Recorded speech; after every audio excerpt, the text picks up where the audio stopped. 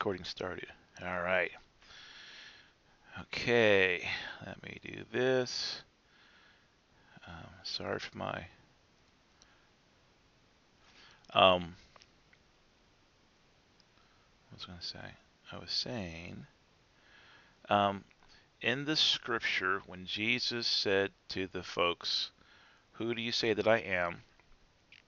Um, and the disciples were like us, and they gave answers. And then one of them finally gave the right answer, and uh, and so everyone should have their mute button on. Jesus didn't tell them that, but that's a good thing to do. So everyone mute on. Um, but one of them said, "You're the Son of God," and then Jesus said, "Blessed are you, Simon Bar Jonah, um, for my Father in heaven has revealed this to you." And so wherever you go, um, that can happen to you. That's how you really hear, in your threefold is you receive it from the Father, right? And so you don't have to be open to me or open to your pastor or open to your speaker or open to whatever. You need to be open to him so that our Father who abides in the heavenlies can download what you need for your life, what you need for your family, what you need for your city, what you need for your territory, what you need for your occupation on earth and your occupation in the heavenlies. So hopefully, right now, you guys are going, "Ooh, I want to be in that place where I'm open to receive from heaven," and that's to be a good thing. So we're still doing our intro here. Um, Matthew 23:13. This is kind of being my my I don't know, something, um not mantra, kind of motivation. Yeah, so Matthew 23:13 says, "But woe to you, scribes, and Pharisees, pretenders, hypocrites, for you shut the kingdom of heaven in men's faces, for you neither enter yourselves nor do you allow those who are about to go in to do so." Right. The Living Translation says, "Woe to you, Pharisees, and you other religious teachers, leaders, hypocrites, for you won't let others enter the kingdom of heaven, and you won't go in yourselves." And so I'm doing my best to not be in the category of scribes and Pharisees. And I was really convicted. Man, was it 2 years ago now? Maybe 2 years ago that um, there were things in my lifestyle and in my example that was actually closing the door to other believers.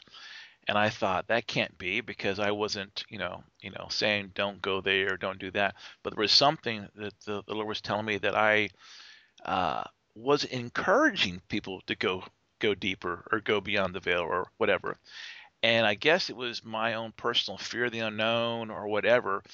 It was the things I wasn't saying, the things I wasn't amening, the things that I wasn't zealous for, was communicating to people in my sphere of influence not to go into the things of the kingdom. And so I am trying to do all that I can, not out of a God will love me more type deal, but out of who I am, and that's one to encourage people to go into the door. So I have my own translation of Matthew 23:13, and it says, "You call yourself leaders, but your fear motivation leads you nowhere." And so that's really the power of fear in leaders and even in ourselves, that it won't take us anywhere. And it's a sad thing, and it's a powerful motivation, and that's why love casts out fear, because love is stronger than fear. But we got to deal with fear. You can't be passive with fear. You have to face fear and put a stake through its heart. And it goes on. My translation says, "By your words and public actions, you don't give permission to others to enter the kingdom of heaven." Okay. And I know this is true for me, but uh, by your words and public actions, you're not. Who's that? Um, yeah, you're not giving permission. So it's not that we're walking around going, "Oh, don't go to Ian Clayton conference. Oh, don't pray hard." Ooh, don't do trading. We don't verbally say that, but a lot of our silence and our facial expressions and the things that we support with our emotions and stuff says a whole lot to people, you know. And there's ways to question and ponder that's encouraging, and there's ways that we question that's discouraging, you know. And so I'm just living that place where, my hope is to never shut the door to any of you guys. Anyway, so then there's this obstacle that we kind of live with that we need to overcome in preparing for any teaching. John 3, verse 12. And this is, I kind of got this early this week. John 3, verse 12, and it's Jesus saying to is it Nicodemus? Yeah. Um, if I have told you things that happen right here on earth, and yet none of you believes me, how can you believe if I tell you of heavenly things? So, Tarek, you keep coming in and out. I'm recording for you, and you're not online. Dude. Yep, you're online now. Okay, hold on a second. So for future teachers, what you want to do is you want to have somebody um, monitor the stuff so you don't keep playing and then having to backtalk and figure out what you're doing and or not doing, and then it's all good. Um, but there, that scripture that Jesus says, um, "How can you believe if I tell you of heavenly things?" My goal is to tell you of heavenly things. That's my goal. And so, but my goal is not just to tell you of heavenly things. My goal is that you would receive heavenly things too. And so, I'm going to be faithful to share um, what I'm hearing, seeing, and all that. And y'all need to be faithful to receive and do something with it, right? And that's the part that sometimes we mess up. It's not enough just to come to the meeting. We have to leave with everything that was delivered at the meeting, okay? And so it's kind of like we individually, need to prepare. And so if you had an athletic mindset, this is a game. And so all week long you've been practicing, and you have a coach. Your coach's name is the Holy Spirit, right? He's been working with you all week long so that you would do well in the game. The game is called Transfigure. Um, and so I talked last week to somebody who was listening to me that my new goal is just not to impart amazing revelation that's off this planet. My goal is that you and me are transfigured, right? I want bright light, shiny, bothering people. People need sunglasses around me, transfiguration all the time. And I want people who uh, hear me open my mouth and something comes out of my mouth, which is the glory of God, which is life and spirit and truth. They'd hear that and receive that, and it would mix with the King of Glory in them, and the King of Glory would start being passing through their spirit, through their soul, through their body, out their eyes, ears, and pores, and all of us, each time we come together, become brighter. Okay, that's my new objective for every time I come together with at least one believer. I'm actually starting to believe, trying to figure out how this can work with unbelievers too. But my goal is every encounter and encountering with every human being, which is really a spirit being, that I be changed from glory to glory. And so, if we all start believing that, I think something wild's going to happen. Because I'm thinking that Peter, James, and John weren't prepped for what happened when Jesus took them into that prayer time. And you can look at Peter's response to seeing Moses and Elijah. That kind of gives you a clue they weren't ready for that kind of encounter. But we're going to be the ones that are ready. That in our I'm in my garage, in the bedroom off of the garage, um, and I don't know where you guys are, but we should be believing that um, in that place, whether you're in the car or your iPhone deal, in that place, that space is being filled up with the host of heaven. In that host or those citizens, there's men in white linen. There are your family members. There's lots of people. There are the angels that are assigned to you. The angels that are going to be assigned to you. The angels that are just watching over you. There's a whole group of angels, and there's creatures that are watching. And there's a level of revelation that comes through you that they don't have. So they want to go places where the action is. The action is where revelation is flowing. It's not flowing out of my mouth, it's flowing out of your being. As you open yourself up to receive what God is saying, your spirit man releases a vibration and a frequency that those around you can partake in. But if you don't push it out, they can't partake. That makes you boring. So we're not going to be boring, right? That's when we all do our heads up and down. We're not going to be boring. We're not going to be the ones that there's a book written of, yeah, those people didn't walk in the frequency that was available. No, we're going to be the ones that are releasing a new sound or frequency and a glory. How's the glory going to cover the earth? It's through us, right?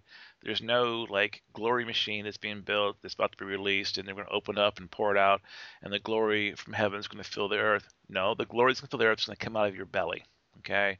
Out of your spirit. So whether we go spirits in your belly or in your back, wherever it is, it's coming. So, yeah. So we're still warming up here, okay? So, John 3:7, Jesus says, marvel not, or don't be surprised, don't be astonished.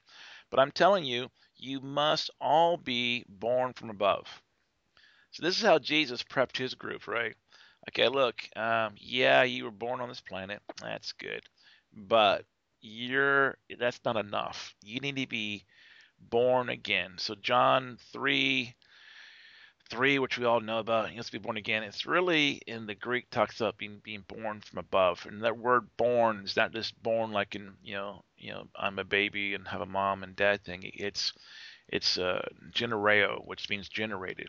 So how I currently understand that is every time that you step in, and that you do your step in, step out, and you cross the veil, every time you go the other side, you are changed. Every time you go in, you're changed. Therefore, every time you step in by faith, you're changed by faith.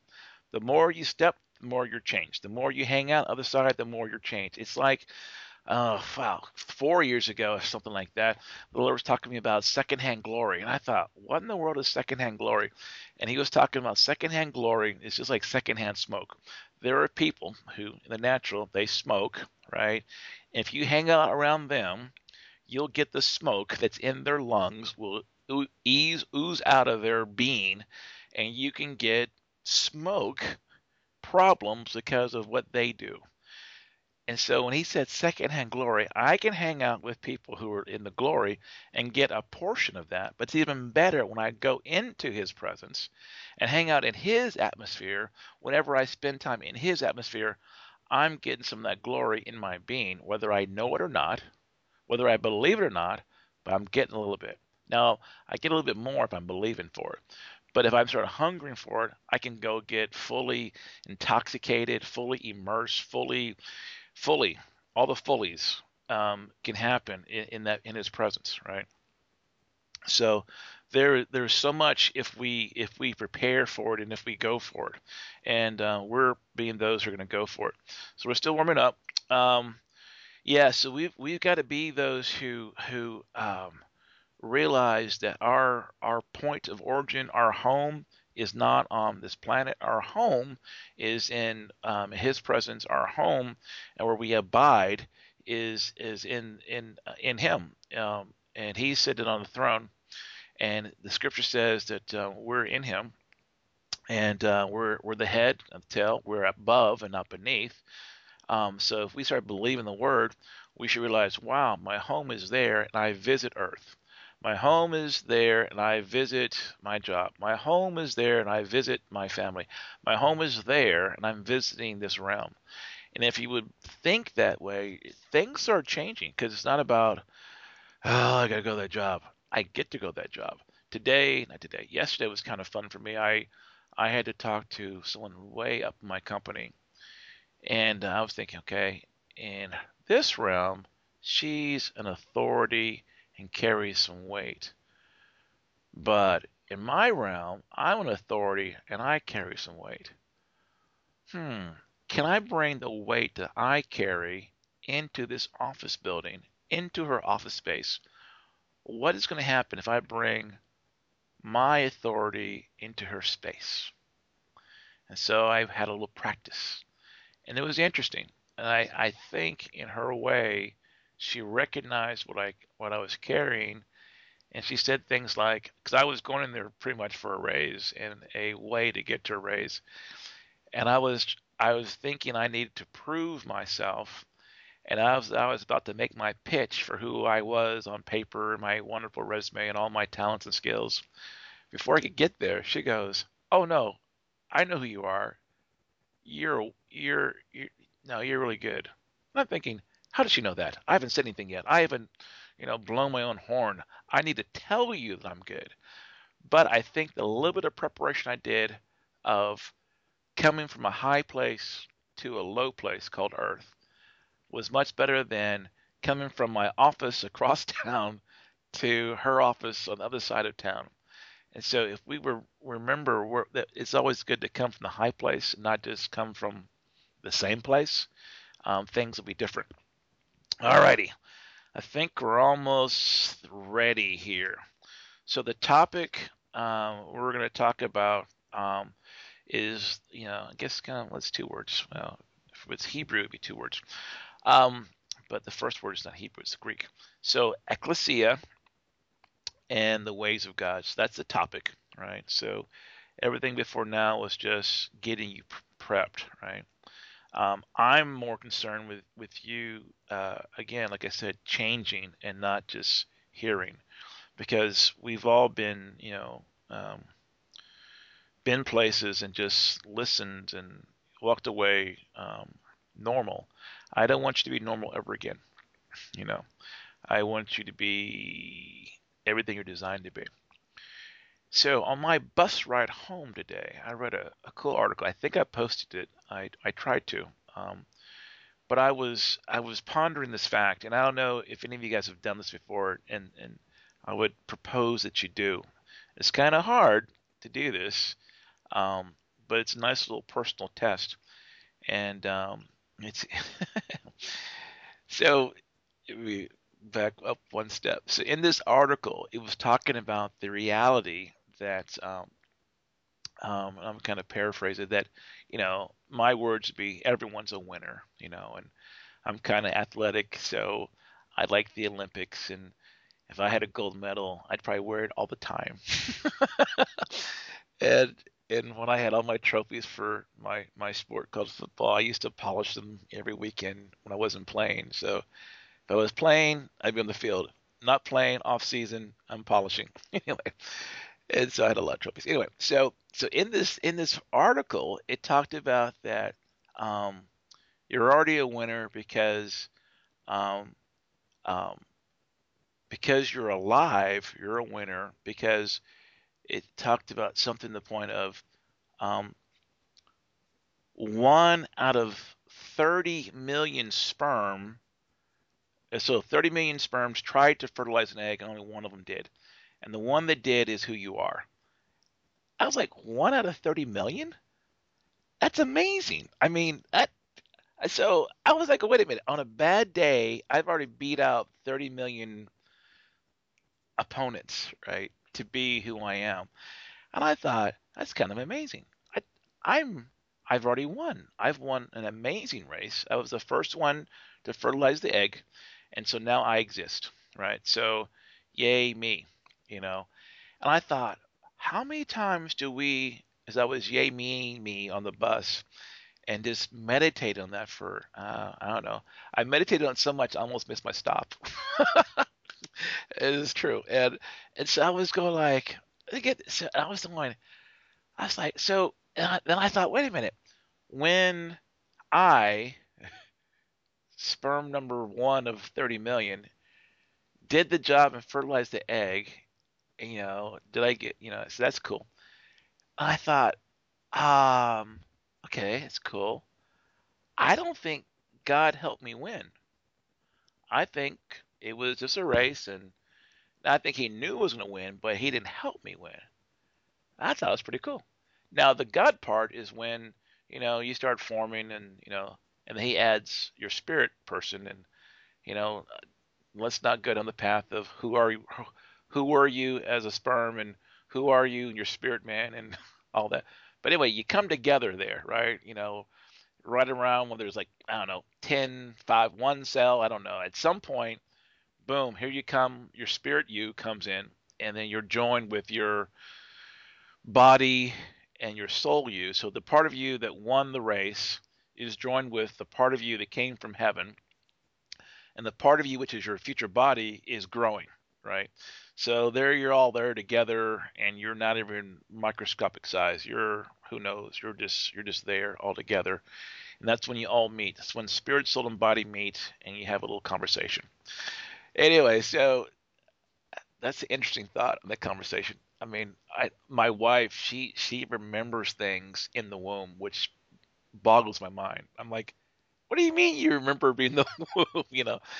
And anyway, so there's fun stories on that. I heard who did I hear? This pastor guy who I like. He talked about the Lord saved his life in the womb. He remembers the Lord saving his life in the womb. He remembers when his mom tried to abort him by herself, kind of the hanger thing, whatever. And the Lord helped him dodge the hanger in the womb. And he remembered that, knew that, then asked his mom about that. Mom freaked out, like, how'd you know? And he forgave her for that's his fault. Anyway, so in on the bus, I was pondering just the thought, there should be some times in our life that we look in the mirror and go, you really are amazing. First of all, you beat out, I don't know the number, but 1 - 30 million to be here. And then your spirit decided to join this group, and your body grew up. And wow, you have the destiny of your parents in one hand, you have the destiny of your earthly father in your other hand. And so when I was thinking that, I thought about what came immediately to mind was how when Mary was pondering Jesus, it says when Jesus would do something, it would say in the King James, it says, and she would ponder these things in her heart. And so hopefully we're all learning things that our heart thinks and our brain thinks. And if you do some deep study on that, your brain is really just a reservoir for thoughts. There's not an original thought there. The original thoughts come out of your heart, which still kind of boggles my mind. But nonetheless, we have all these scriptures to talk about our heart. And so what I was pondering is just the fact that, okay, God injected my spirit a long time ago. And there was the winner of the race. Okay, all right, got this. That's amazing. God's part's amazing. God's part, my part. Okay, together. This is cool. All right, so we're pretty cool here. So, but when the Lord injected His Spirit in us, that came with a scroll, right? So our destiny came from heaven. Meanwhile, back on planet Earth, when your mother's 23 chromosomes and your dad's 23 chromosomes came together, that brings not only your mom and dad's history, but all of those generations. So, in one hand, you have the record from your family line, okay? On the other hand, you have your record from heaven, right? And so, as I was pondering that, I thought, oh my goodness, that's why people are so confused. Some of them are looking at both records. One day on Monday they're looking at their heaven record. On Tuesday they're looking at their family record. Some have totally denied their spiritual record and just look at their family record, and they grow up to be a doctor because their dad said so or because whatever. Some people start looking at their spiritual record, after they've gone to college and time to retire, and they've never been satisfied because they've never fulfilled the desires of their heart, right? Because in their heart is the desires from heaven, which they really, really, really, really are called to do. And so I thought, man, we need to take time, forget going to another conference.